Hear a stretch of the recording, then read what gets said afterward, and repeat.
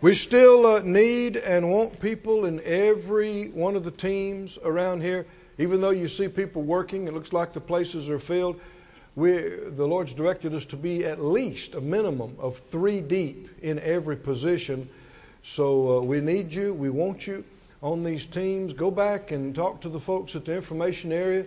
See where the Lord would help you to get plugged in. And, the more people we have and the more rotation, then nobody gets worn out. Is that right? And more people get trained and more people get reward when this is all over. Right? Both now and later. Go with me, if you would, to the book of Philemon, or they'll put it up on the screen for us. Philemon is in the New Testament.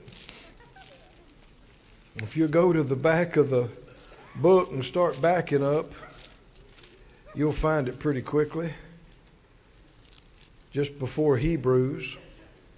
And I want to talk to you just a moment about the Faith for Life classes, direction that the Lord's given us on them. As you heard, Miss Sally was telling us, reminding us about, they happen today and every Sunday right after the service at 11:30. People go to their different classes broken up by age and marital status and that kind of thing, and they'll show you where to go. This is, we're just implementing this. This is still new. But in praying about this and what it should be and how it should be, we got the term Faith for Life classes.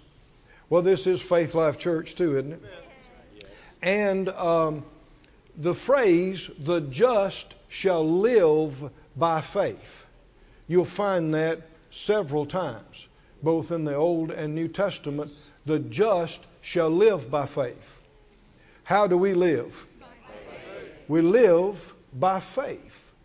And the scripture says in Philemon 6, Philemon, just one chapter there, and the 6th verse, can we find that?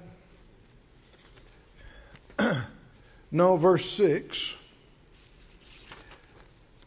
It says that the communication of your faith may become effectual by the acknowledging of every good thing which is in you in Christ Jesus. The next verse, verse 7. For we have great joy and consolation in your love, because the bowels, or the insides, the hearts of the saints are refreshed by you, brother. Amen. So what these classes are about, we don't call them Sunday school classes for a reason. Don't want you to have a mindset to try to fit it in the way maybe that you grew up traditionally. It's not where you go and sit down and somebody teaches you a lesson. It's not a teaching class. It's about faith and it's about fellowship. Somebody say faith, and fellowship. Now, if it's going to be about faith, it has to be about the Word. That's how you get faith. And if it's going to be about fellowship, there has to be sharing. You can't have fellowship without sharing. And that's what this verse is talking about. Let me read this to you from another translation. The W.E.B. World English Bible says that the fellowship of your faith may become effective in the knowledge of every good thing which is in us in Christ Jesus.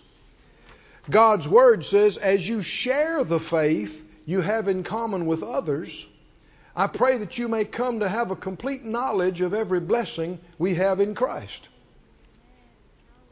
Thank you, Lord. And then the Amplified says, well, excuse me, I'm moving too fast.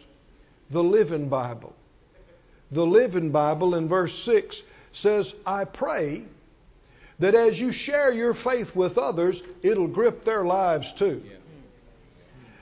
As they see the wealth of good things in you that come from Christ Jesus. Hallelujah. Then the Amplified in verse 7 The Amplified verse 7, he says, I have derived great joy and comfort and encouragement from your love. Because the hearts of the saints have been cheered and refreshed through you, my brother. What's supposed to happen in these classes? Edification, encouragement, refreshing, inspiration, encouragement. Can you see this, friend? And it'll come through the reality of the faith in each other's lives. Now, the people that you'll be fellowshipping with, they're in the same place of life you are. So they're dealing with some of the same things.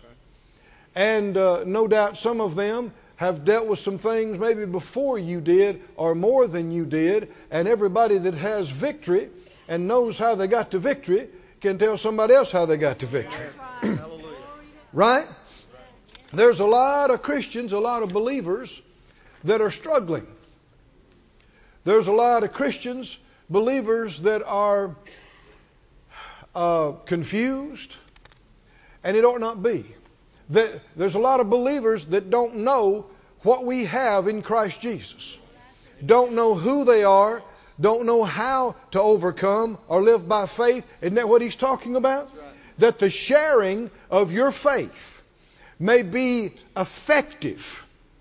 Hallelujah. And that we might come to the realization of everything we have in Christ Jesus. It can be as simple as how to pay your bills. Right? It can be as simple as how to get the baby to sleep. Right? But whatever it is, there's the fellowship and there's the sharing and there's the anointing. We've walked through those rooms over there and prayed and released faith that the Spirit of God will manifest. And people will get answers. And people will get help. And your leaders are there to keep you on track. Right? Not let one person monopolize everything. Take everything back to the Word. Right? You know, sometimes people think giving their testimony means telling a sob story for 10 minutes. That's got nothing to do with faith. We're talking about faith. Anybody know what we're talking about? Faith. So let's believe together that these classes will become exactly what God intends that they become, and the fruits will be born out of it.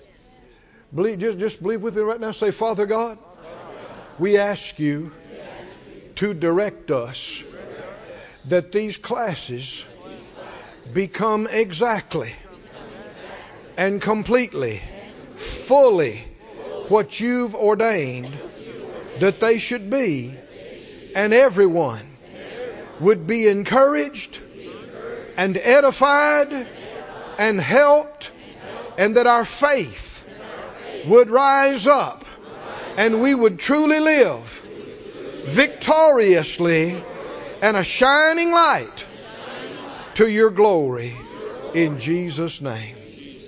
Amen. Hallelujah. Is that all right? Turn with me, please, now to another verse.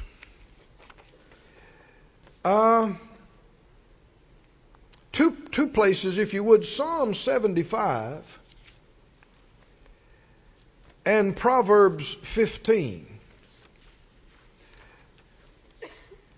If you were not here this Friday night, I talked some, the Lord's direction, I believe, about how, as the Lord is directing us and giving us utterance and revelation and messages, that if it's really the Spirit of the Lord, it's going to apply to you. So much so that you may think I'm trying to talk to you. And the truth is, I may not know anything about your situation. Or I may not know much. Don't need to know. Years ago, I mentioned on Friday night, a fellow came up to me and you could tell he was kind of steaming after a service. And he looked at me, he said, "Preacher, You got something to say to me? Why don't you just say it? I said, what are you talking about? And he launched into this thing, and just in about 30 seconds, he could see he's telling me stuff I didn't know. And he stopped and he said, you didn't already know that? I said, not till just right now.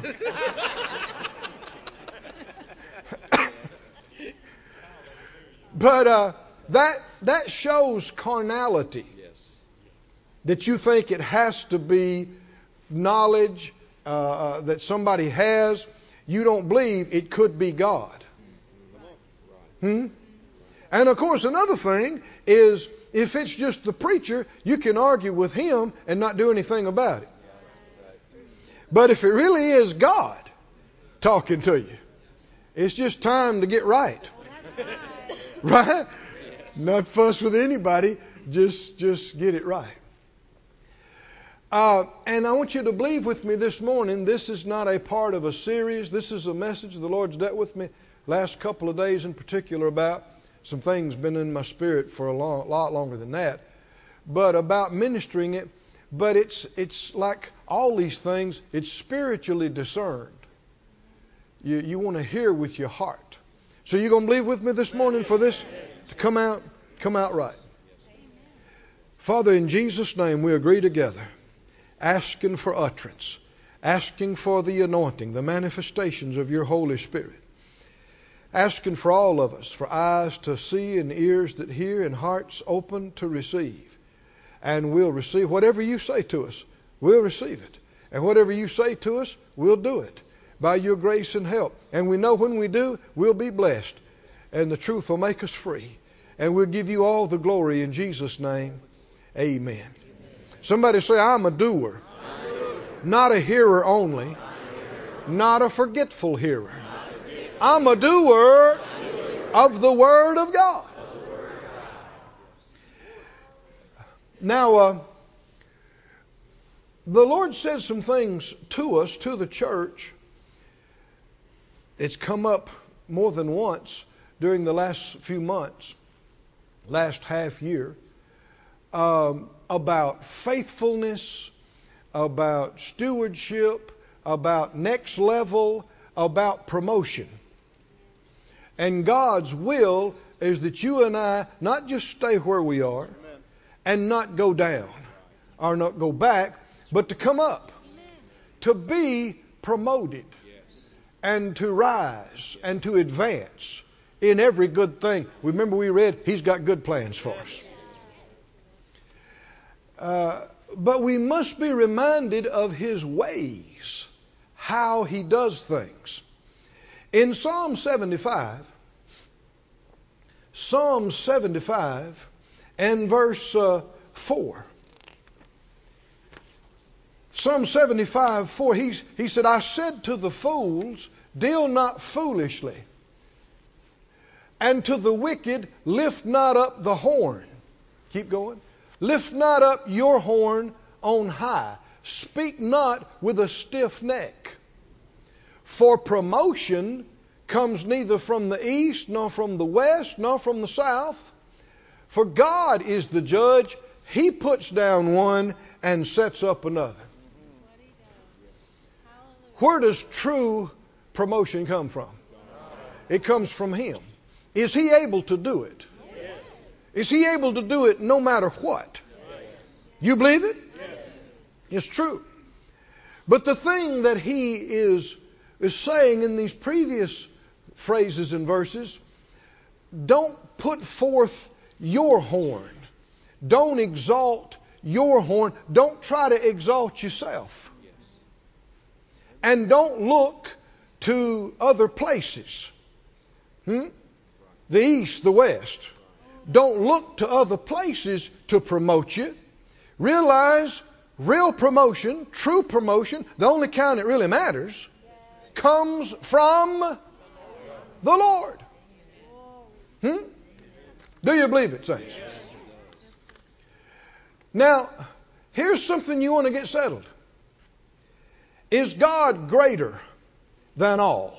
Yes. Then if He wants you promoted, He can promote you. Yes. Yes, Right? Now the enemy will try to tell you that somebody is in your way. Or somebody is holding you up. Right? And if you could just get them on board, or if you could just get them out of the way, then you could advance. Everything would be fine. But they are in your way. This is exactly what he convinced Cain of. He convinced Cain that Abel was his problem. If it wasn't for that do-goody Abel and his little special offering Fluffy, then he wouldn't have been made to look so bad. Right? And what was Abel Cain's problem? Never was Cain's problem. Abel and his offering had nothing to do with Cain. He gave that to God because he loved God. That's between him and God. But when you don't want to acknowledge the truth, that it's your fault, you want to blame somebody else. That's right. And we need to realize if God wants us advanced in a place, if he wants us promoted, if he wants us to be over more or be involved with more, he is well able to make it happen. Right? Well able to make, no matter who's against it or no matter who's opposed to it. You know, God, the Lord told Joshua when he told him to, prepared him to go in and take the land, he said, no man will be able to stand before you all the days of your life. Amen. And when a man's ways please the Lord, he makes even his enemies to be at peace with him. So if the Lord wants you advanced, if he wants you promoted, there is nobody that can stop it or stand in your way. People are not your problem. Except maybe one.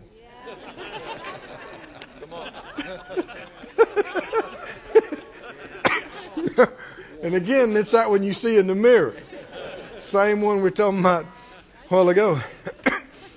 Listen to these verses. You hold your place there. We're going to Proverbs 15 in just a moment. But listen to these verses. Let me read some of them to you. Matthew 23 and 12. 23:12 says, whoever shall exalt himself shall be abased. He that shall humble himself shall be exalted. James 4 says, humble yourselves in the sight of the Lord, and he, 4:10, James 4:10, humble yourselves in the sight of the Lord, and he shall lift you up. Who's going to lift you up? He will. What's your job? Huh? Make noise. It's the squeaky wheel that gets the grease. Not a scripture. It's not who pushes the hard, makes the most noise. You're thinking about the world. I said, you're thinking about the world, the ungodly world. No, what's our job? This is popular, isn't it? Humble yourselves in the sight of the Lord. Who's going to be exalted? Well, we just got through reading. Jesus said, the humble will be exalted, but he that exalts himself will be abased. 1 Peter 5:6. 1 Peter 5:6 says, humble yourselves, therefore, under the mighty hand of God, to what end? That he may exalt you. Does that sound like promotion and honor and increase and more? That he may do it when? Which is almost always later than your flesh wants that to be. If it was up to your flesh, you'd promote yourself 3 times before the week's out next week.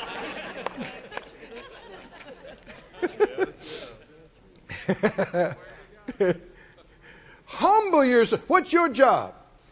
Not to promote yourself. Not to fume and steam at other people. Why don't they acknowledge how important I am? Give me my place. Huh? Listen, if God wants you promoted, can he do it?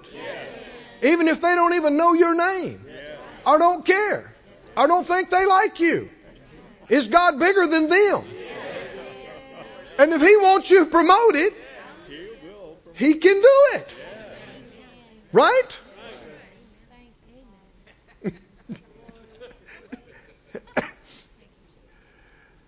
Humble yourselves under the mighty hand of God, that He may exalt you in due time. Verse 7, casting all your care upon Him, for He cares for you. You don't need to be worrying and thinking and fuming and fussing and trying to push and claw and demand.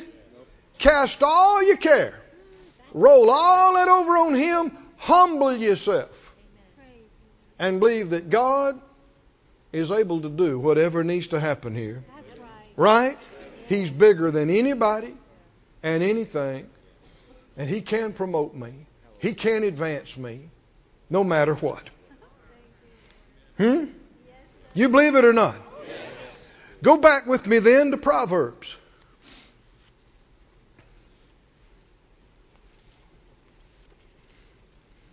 It's my job to see that I get advanced.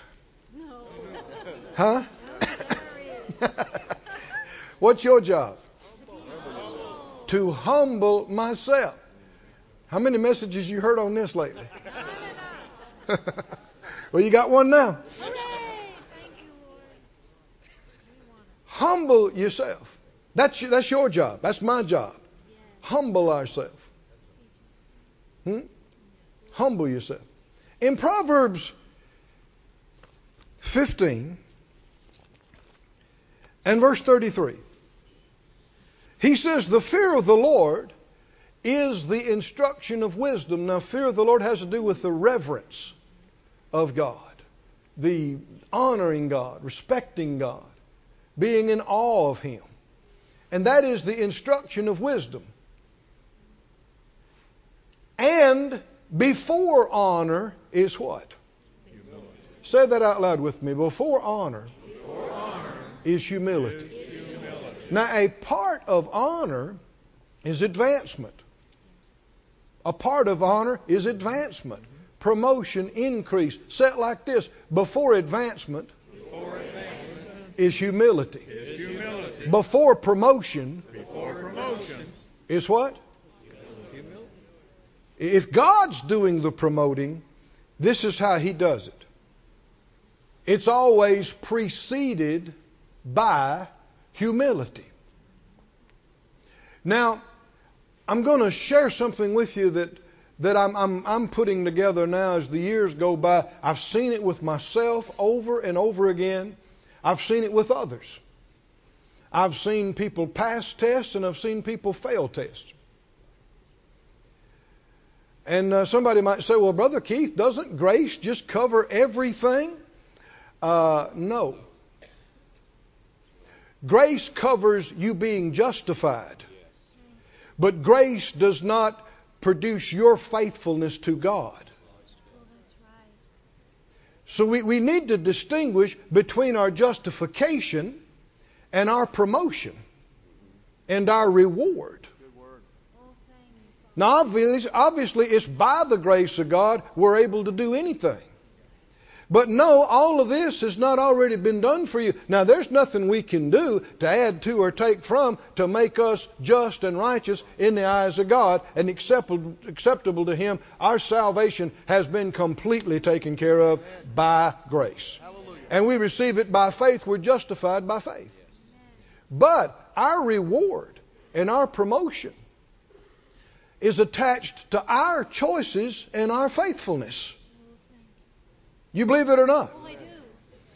And so it's not automatic.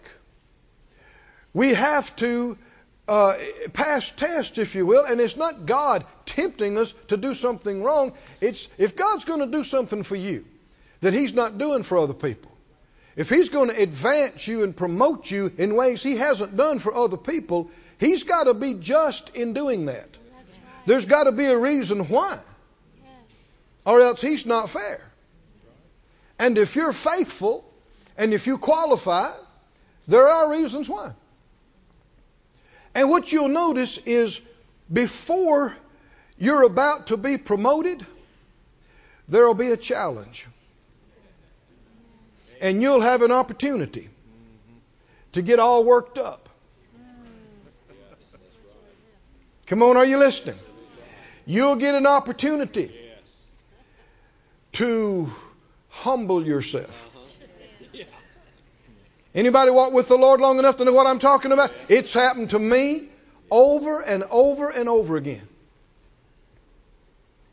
You didn't realize it. But the Lord was about to promote you and add some things to you. You didn't know it. You're believing it maybe generally, but something comes up and oh dear me. You want to quit? You want to throw down your stuff and leave? Come on, are you listening? You want to give somebody a piece of your mind? Come on, are y'all with me? And if you do, you disqualify yourself. Because that's not humility. That's haughtiness. That's pride. You ever heard people rant and rave, go, well, I'm the best person for the job. I've been here longer than everybody else. Why wouldn't I? Well, that right there would disqualify you in the eyes of the Lord. That right there. Because you think it's owed to you. You think you deserve it. Are y'all with me, friends? God does not promote based on tenure, nor talent, nor who works the hardest. He doesn't promote based on who's the most talented. He doesn't promote based on who's been there the longest. It's quiet in this church. People say, is that fair? You really going to ask God that? Well, it's a good question, I guess. Let's go talk about it some more. Go to Matthew 20. Is God fair? Huh? Oh, I'm just saying what people are thinking all over the place. Is God fair? You need to make up your mind about it. And you want to decide if the things I just shared with you are true or not. I said to you, God does not promote based on tenure. Just because you've been there the longest. God does not promote based on talent. Who's got the most of it? Who's the best at it? People say, well, I'm the best person for the job. That don't mean you're qualified. God looks at the heart. He can take anybody off the street without a clue and give them talent. Yes, he can. I've worked harder than anybody else. Yeah, but you think you deserve it. You think it's owed to you. Disqualifying. How many can see none of that is humility?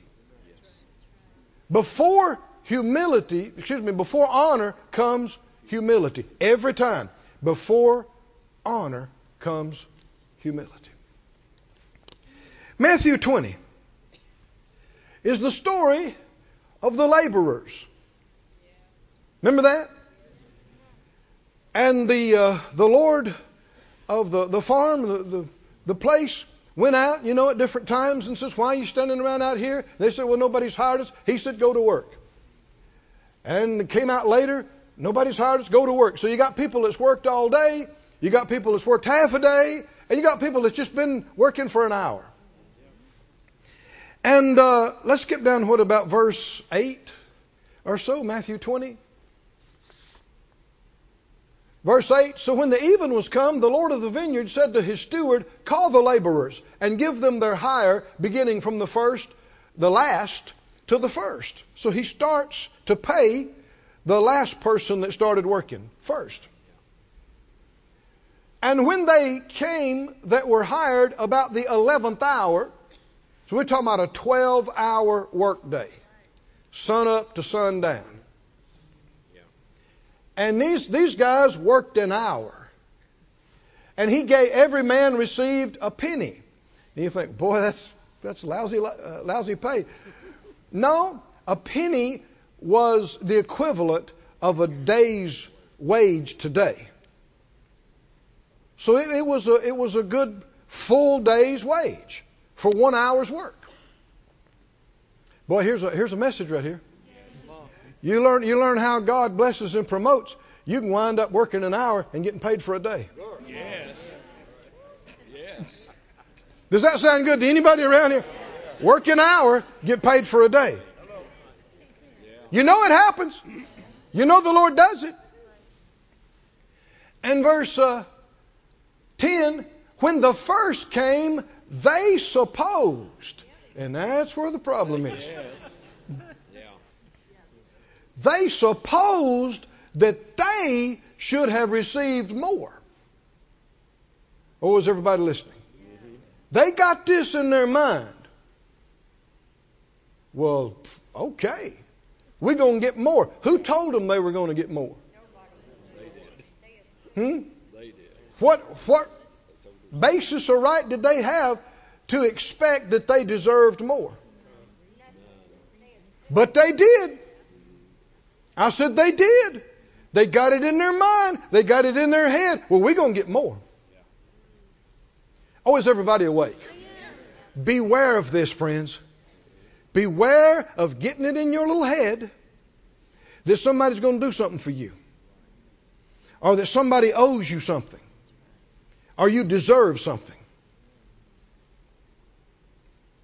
That is not humility. That's presuming and pride. They supposed, they assumed we should have received more. We should have more. And they likewise received every man a penny. They received the same thing. And when they received it, they did what? They murmured. They complained. They talked against the goodman of the house. Now, who is the goodman of the house? This is the Lord.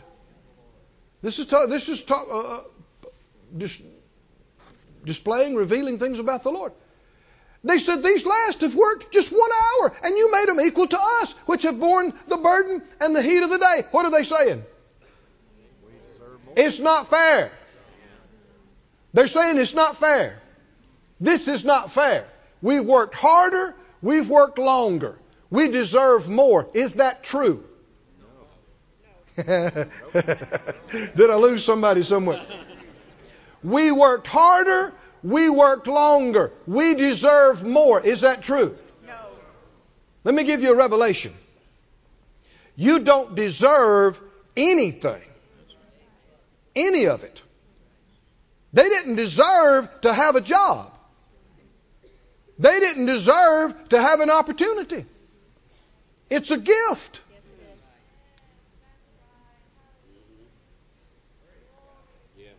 Friends, this is one of the most subtle and one of the most devastating tools of the enemy. Yes. I deserve. I deserve more. This is what happened to Satan himself. Yes. Isn't it? We don't know how long he was the anointed cherub. We don't know how long he was in the splendor and glory of God. Millennia, could have been much, much longer. We don't know. He's in the presence of God. He's around the glory of God. God has given him amazing place and responsibilities. But he got to the place where that wasn't enough for him. And he, because of his great wisdom and his beauty and his power, he should be more. He decides. So he decides, I will be like the Most High. I will exalt my throne. Who's going to do it? He that exalts himself, what did Jesus say? He's going to be brought down. He's going to be abased. That's not how it works with God. And so he endeavors to breathe this into to people everywhere. You deserve more. They're not treating you right. As long as you've been there, as much as you've done for them, everything you've done, you ought to have. You should have. You deserve. Friend, this is more dangerous than a rattlesnake in your bed. Are you listening to me? I'm telling you, if you listen to this kind of stuff and you start meditating on it and you start acting on it, it can absolutely derail you off the plan of God and disqualify you from the precious things God had for you. Because if you no longer value it, you no longer qualify. Because he said, those that honor me, I will honor. But those that despise me will be lightly esteemed. You ever heard people say, well, what did I ever do to deserve this? Tell them my problems. And the answer is plenty. Have you ever sinned? Have you ever come short of the glory of God?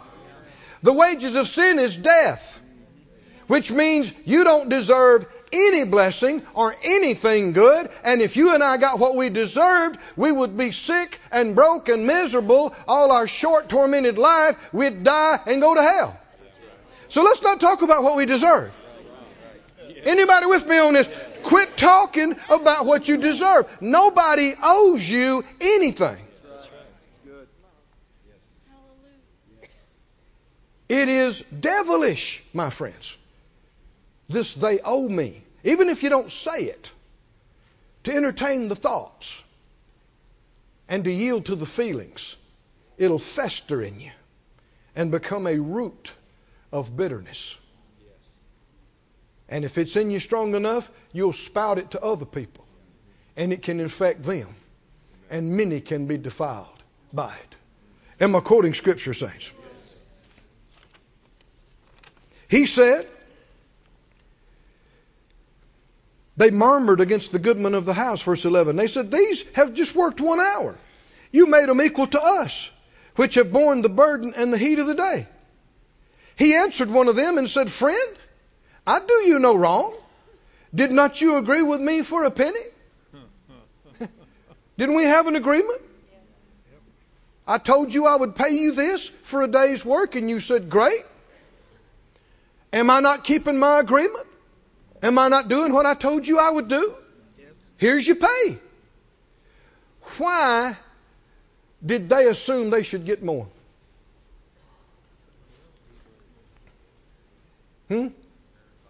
They're looking at somebody else. What's going on with them? Comparing themselves with them.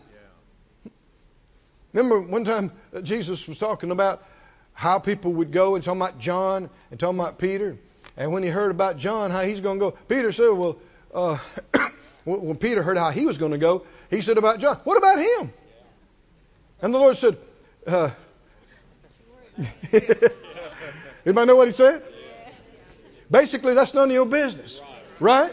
You follow me. You forget about him. That's between me and him. Lord, what about them? What about them? They've only been here X amount of time. And look, that should have been my place. That should have been this. That should have been that. Oh, really? That attitude alone would explain why you're not there yet. Are y'all with me, friends? That is a disqualifying heart and mind to think it's owed to you, to think you deserve it, to think it belongs to you. I want to go over this again real slow. God doesn't promote based on tenure. Who's been there the longest? Someone says, well, that's just what's right. So you're more union than you are God.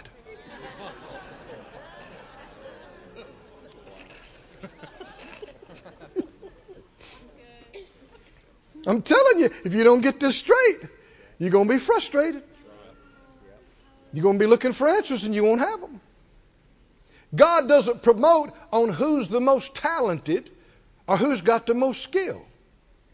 People think, well, that's just a no-brainer. They're the best at the job. They should have it. Not according to God. Like we said, with Him, He can add skill to somebody that's got none. Yes, He can. Right? Yes. You know what He's looking for? Heart. Heart. The Bible said man judges after the outward external appearance. What does God look? He looks at the heart. Somebody that's going to submit to Him and do what He says. Somebody that knows how to follow instructions. Somebody that honors His things and values His things. And that is so happy and glad to have a part. Amen. Not thinking anybody owes them anything, just thrilled that they get to be a part. That's the kind of heart that gets promoted.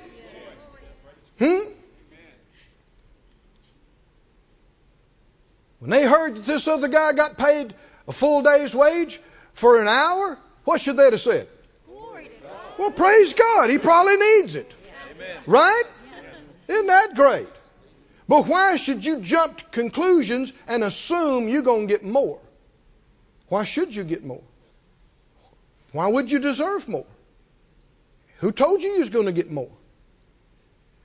To get these things in your mind and build them up and decide them, set yourself up for all kind of confusion and disaster and problems.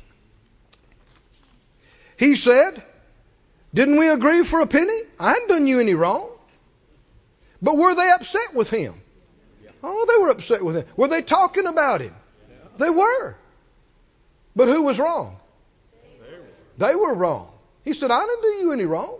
Didn't we agree about this? I'm keeping my word. Here's your money. Verse 14. Take what is yours and go your way. I will give to this last even as to you. Is it not lawful for me to do what I will with my own? It's my money. Right? Is your eye evil because I'm good? Because I want to do something extra for him and be gracious? How am I doing you any wrong? Come on, can you see this? Verse 16, so the last shall be first, and the first last. For many be called, but few chosen. Why would the Lord do that? Well, here's one thing. These other guys have a contract. They know what they're getting. They're walking by sight. He told the other guys, go out and work a few hours, 1 hour, and whatever's right, I'll do for you. That requires faith. You got to trust the man.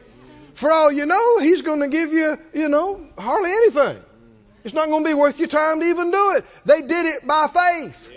And then here they come, not thinking a bunch is owed to them. And when they get it, they're happy. They're thankful. They're grateful. Come on, can you see this? They don't think anybody owes it to them. Oh, can you see it, saints? Somebody say glory to God. They envied the ones that got paid this. And strife followed. Listen to James 3:14. James 3:14, if you have bitter envying and strife in your hearts, glory not and lie not against the truth. This wisdom descends not from above, but is earthly, sensual, devilish. For where envying and strife is, there's confusion and every evil work. Let the Lord teach us how to identify that this is a wrong spirit. And you're going to see this over and over again. One of the first places you see it is that you stop being thankful. That's good. Thank you, Lord. You stop being thankful.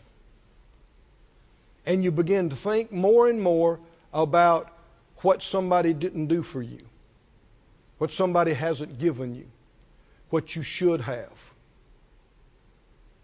It can start slowly, but then it just gets worse and worse and worse. But you'll notice you can't be thankful and do that at the same time. Oh, that's good. That's right. You can't be.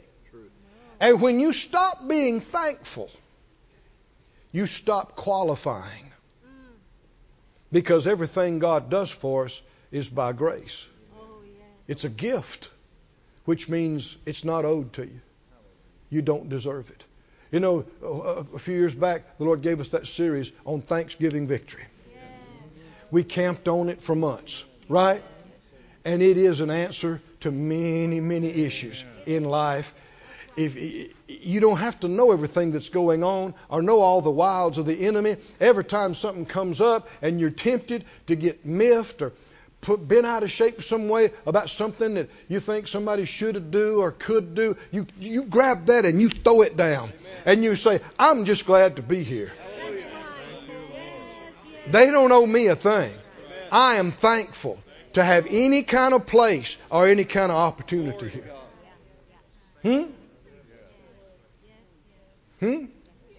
And you won't let the devil breathe his awful pride into you, the thing that happened to him, why he fell. How many think, as the anointed cherub, he should have been glad about where he was? He should have been happy about what God had given him. He wouldn't have even existed if God hadn't created him. He wouldn't have anything. And yet that wasn't enough. He wants more. He should have more. More should be his. So he's going to take it. No, he's not. He's going to spend eternity in the lake of fire. That's right. And I'm not going with him. How about you? Hebrews 12 says this, verse 11, no chastening for the present seems to be joyous, but grievous. Afterward it yields the peaceable fruit of righteousness to them that are exercised thereby. Now this is talking about getting corrected. When's the last time you got corrected? And how did you take it? Here's an encouraging word. What happens before promotion? Humility. This is an opportunity to humble yourself. Could be you're about to get promoted. If you pass this test and receive this correction and don't get all huffy. No chastening for the present seems joyous. Verse 12, wherefore lift up the hands which hang down and the feeble knees. Don't go dragging around. Don't yield to depression. Huh? Get up and get over it. Quit dragging. Quit moping. Huh? You ought to be like Minnie Pearl. What you said, you're so proud to be here. So glad to be here. Right? You're just glad to be here. Right? How many glad to be in church this morning? I know I am. Huh? Nobody owes us this. You don't owe me to be here. I never let myself think that way. You don't owe me to come to one service. You don't owe me to serve on a team. You don't owe me to give in the offering. You don't owe me. You don't. So then everything you do, I'm happy about it. It's a gift. Right? On the other hand, I don't owe you one more sermon. I don't. I don't owe you to be here one more day. Do I? Why would I? If you don't owe me being here, I don't owe you being here. Can you see how people get in trouble? How they get all balled up in strife when they're thinking, where are they? They're supposed to be here. They should. Well, maybe they're supposed to. But for you to think they owe you, you're wrong. That's right. Yes. This also applies to husbands and wives. Yes, it does. I've given them the best 30 years of my life. They owe me. If they owe you, you never gave them anything. Yes. Yes. You're a hireling. You want your pay. You want to be repaid for everything you've done. So you're not a giver. You never gave. Because if you gave them something, you did it to them out of love. It was a free gift. And you did it to the Lord. And they owe you nothing. Not even a thank you. Yes. Yes. If you think they owe you, then you didn't give it to them. Yes. Good word. Well, we're having fun today now, aren't we? Yes, glory to God. But is this not answers to questions and difficulties that people... It is. It is. I've had people come to me before, man, oh, Brother Keith, they heard about something good happen. They said, well, you deserve it. Y'all work hard. I don't always correct people, but in my mind I go, no, I don't. I don't deserve a good place to live. I don't deserve a good car to drive. I don't deserve good clothes. I don't deserve it. Well, you work hard, you deserve it. No, I don't, and neither do you. Come on. Well, I worked hard for it. I earned it. It's my... Listen to me. You wouldn't even exist except God Almighty created you. You wouldn't have another breath. You couldn't have got out of bed. You couldn't have made one piece of work or completed one deal, much less had any success. Come on, are you listening to me? Everything you have was given to you. And you didn't deserve it.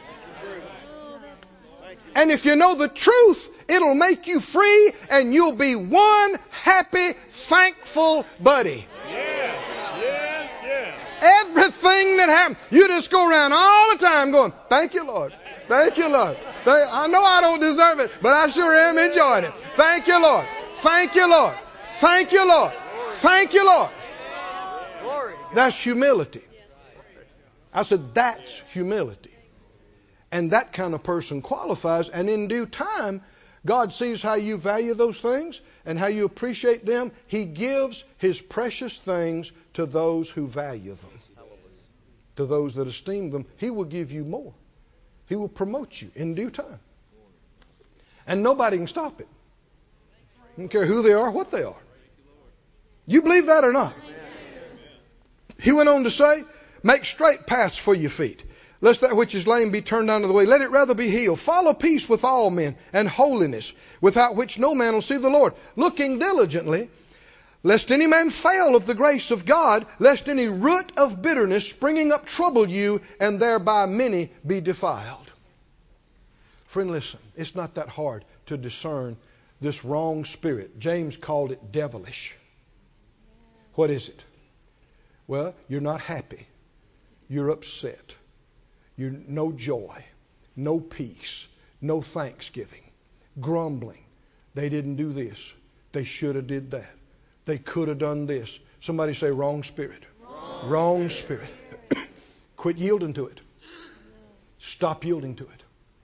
Because if it was a right spirit, you'd be thankful. You'd be glad. Can you take some more of this? I'm going to give you some more. Go with me to 1 Kings, the first chapter. I believe this is important. Do you?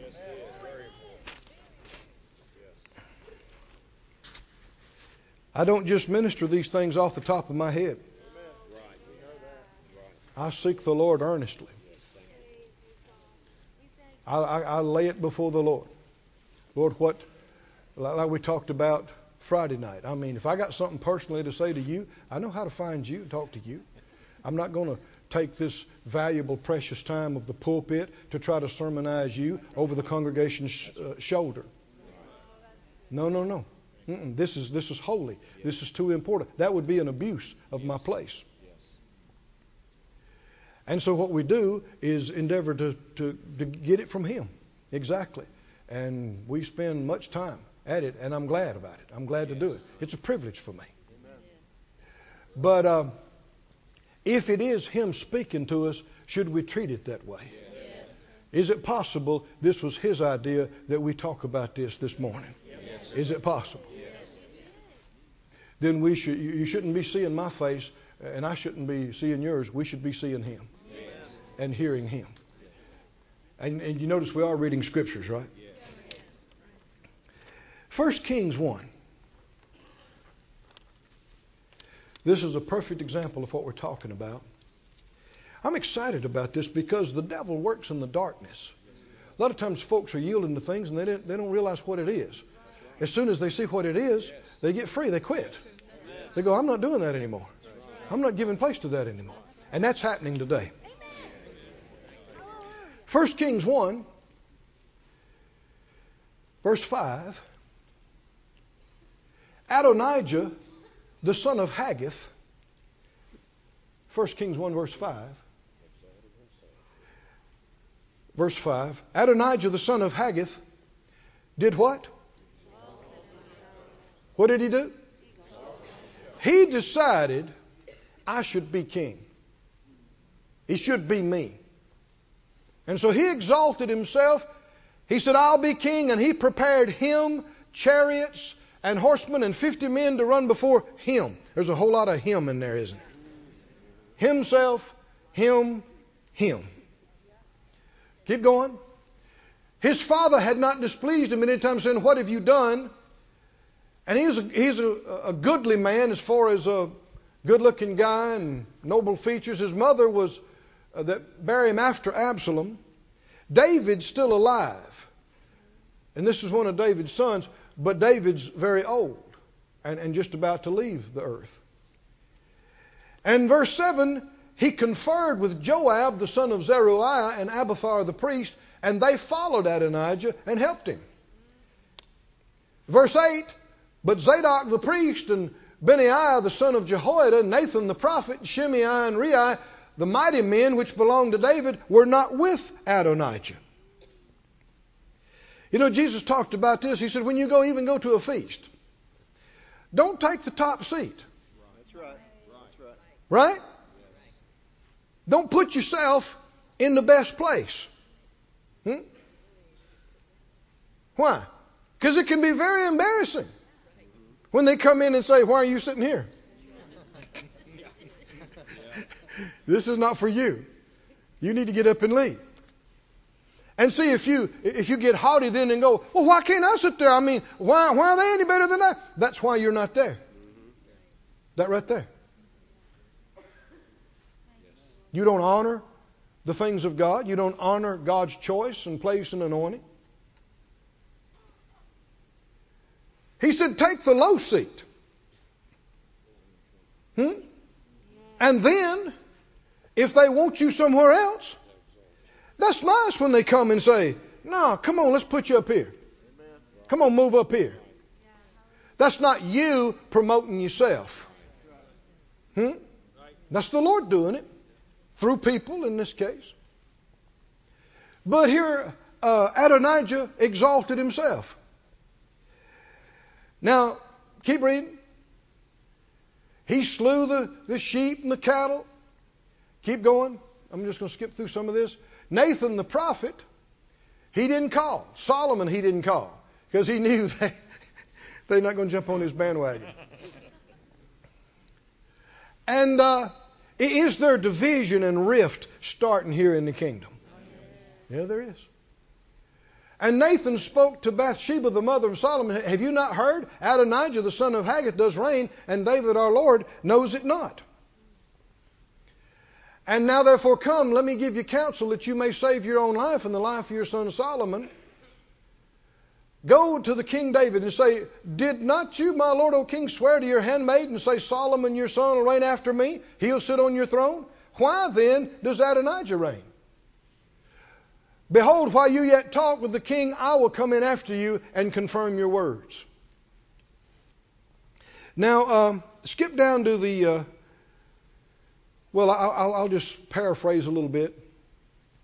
The prophet and Solomon's mother came to him different times and told him this, and he rose up and he said, no, what I told you is right. Solomon's going to be king.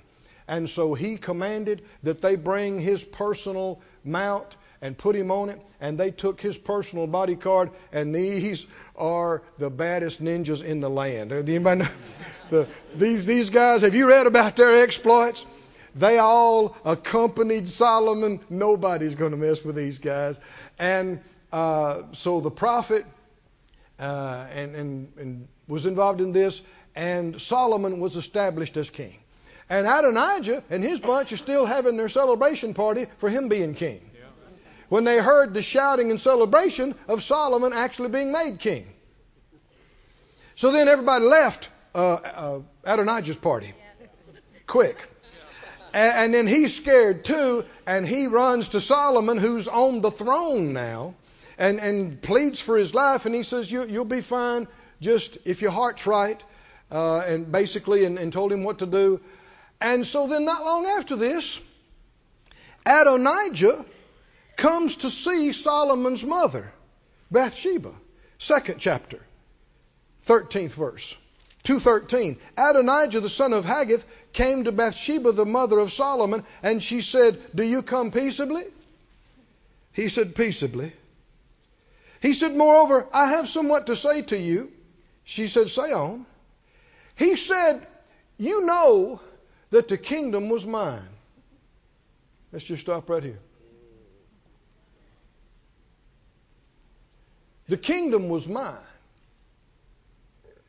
All Israel set their faces on me that I should reign. Howbeit the kingdom's turned about, and it's become my brother's, for it was his from the Lord. So was it ever Adonijah's? No. Even Adonijah says it was Solomon's from the Lord. But he said, it was mine. Do you see this here, friends? He won't let this go. He got this in his mind that he's going to have this. It was mine. It was mine. It was supposed to be mine. And so then she said, well, what is it? And he said, just ask me this one little thing. I know it's Solomon's. I know it's his. But I asked for one of the king's wives. Well, nobody's supposed to have the king's wives except the king. See, this is a political maneuver to get some kind of acknowledgement in front of the people that he really does have some claim on kingship. So Solomon's mother, I think in her ignorance, goes to Solomon, and he shows her honor and respect. He has a seat brought up beside him on the throne for his mother. And she said, would you please do something for me? And he said, I won't tell you no. And she said, Adonijah, he wants one of the king's wives. Oh, man. Some kind of look came over Solomon's face. He said, why don't you just ask the kingdom for him too? See, God had given Solomon wisdom. He knows where this is going. He knows this is not the end of this. He knows what they're working, what they're trying to plan. They are scheming, trying to get him out. And his mother doesn't know it, but if this is left unchecked, it'll cost her and him their lives. So he says, Adonijah spoke this to his demise, to his destruction. And he had him executed. End of that problem.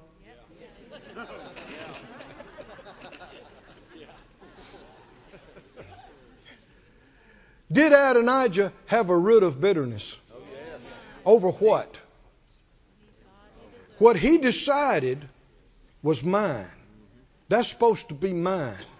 And he wouldn't let it go. Should he have ever thought it was his? Did anybody tell him it was his? David was the one who had the power. And David had told Bathsheba and the prophet Solomon was going to reign after him. Yet they got this in their head that it's going to be this way. Can you see how the enemy works, saints? Can you see how he works? He'll come and whisper something to you. That should be yours. They should use you. They should choose you. You've been there. You've done all of this stuff. You deserve it. There's nobody better qualified. Come on, can you hear this? Nobody can do it as good as you. Why would they use somebody else? That reason alone is why somebody else should be used. You think it's owed to you. And when you think something's owed to you, it takes you completely out of the realm of grace. God can't be gracious to you. Nobody else can be gracious to you. Because if they give it to you, you won't even be thankful. You think it's owed to you. You think you deserve it, which means you don't value it. Can you see this, saints? Go with me in closing, I think, to Luke 17. Luke 17. I'm not going to be like this. How about you? I'm not going to be like this. Nobody owes me anything. Nobody owes me place at the table. Nobody owes me a seat. Nobody owes me a meeting or a service or an offering. Nobody owes me anything. I ought to just be so glad to be here. Yes. How about you? Yes. I ought to be so glad to be here. Yes. Shouldn't I? Yes. Should you? Yes. Yes. I should be so happy, so thankful. Jesus said in Luke 17, verse 1. 17:1. He said to his disciples, it's impossible but that offenses will come. But woe to him through whom they come. Keep going. It's better for him a millstone were hanged about his neck, he cast into the sea, than that he should offend one of these little ones. How many know you're in dangerous ground when you go breathe your bitterness into somebody else? And you slander people behind their backs to somebody else.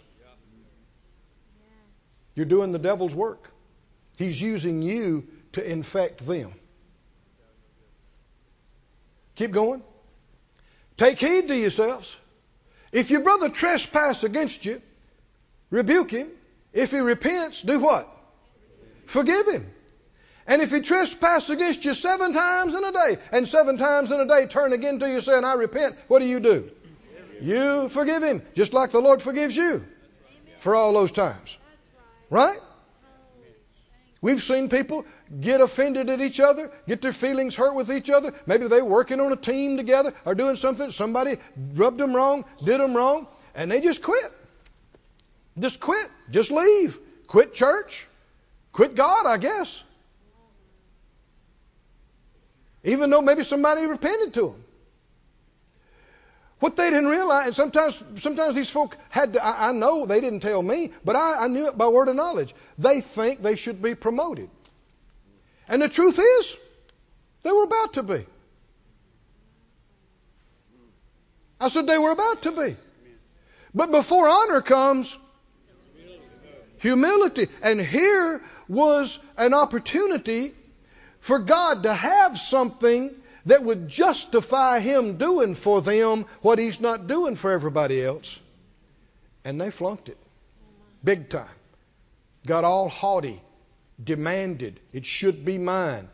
Got into unforgiveness and holding a grudge. I don't care if they cross you 7 times in a day.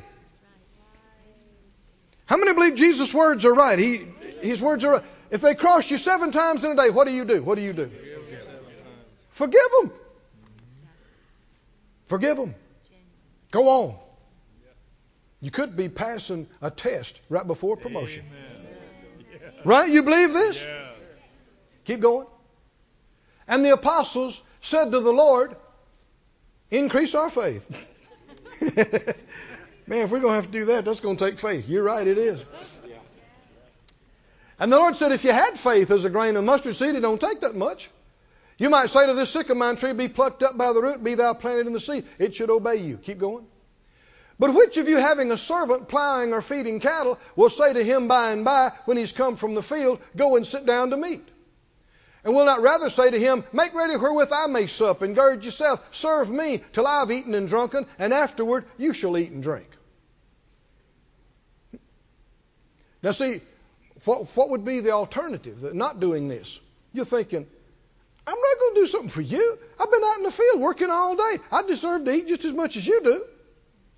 I deserve.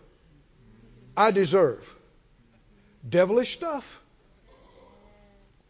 Does he thank that servant because he did the things that were commanded him?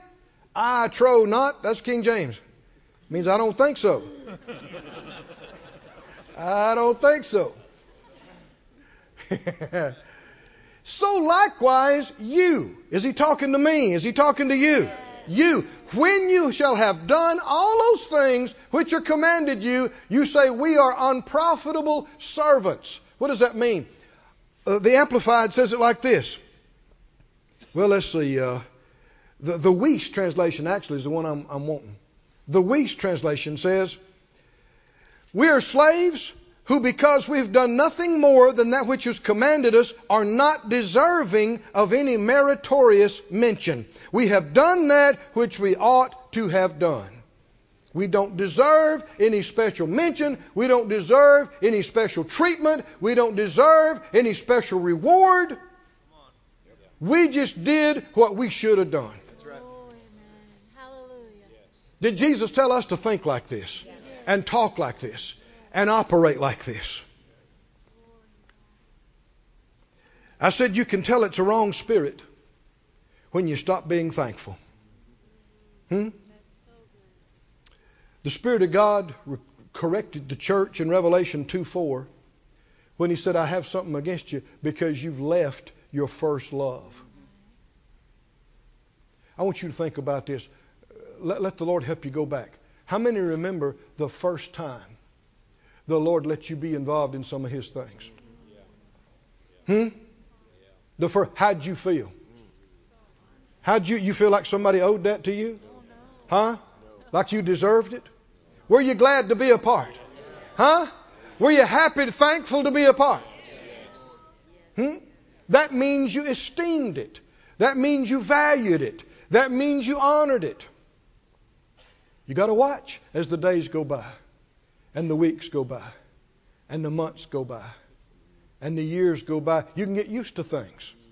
And now, if all you can think about is they didn't give me this, and they didn't let me do this, no longer thankful. You no longer see it that way. When did that change? And how did that change? And is it true that everybody has changed and everything has changed? Or could it be you have changed?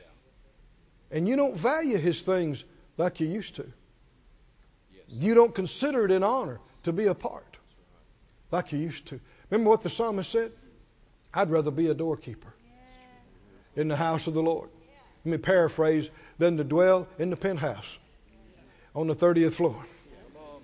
The tents of wickedness. Let's stir ourselves up today, saints. How many want to qualify for more? How many want to be promoted? Do you? Who's going to do it? Not you. Not you. Not you. Do you deserve it? No, you don't. But He'll do it for you anyway, even though you don't, if our heart is true and right. Stand on your feet, everybody.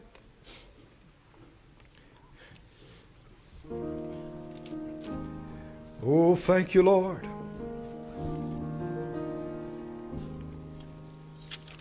Thank you, Lord.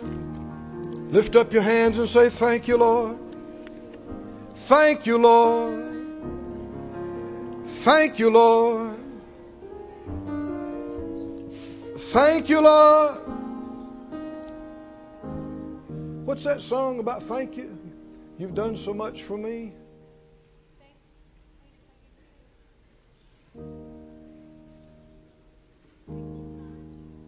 What's the other one? In Him I'm blessed. What's it? Yeah. Let's sing this. Sing it from our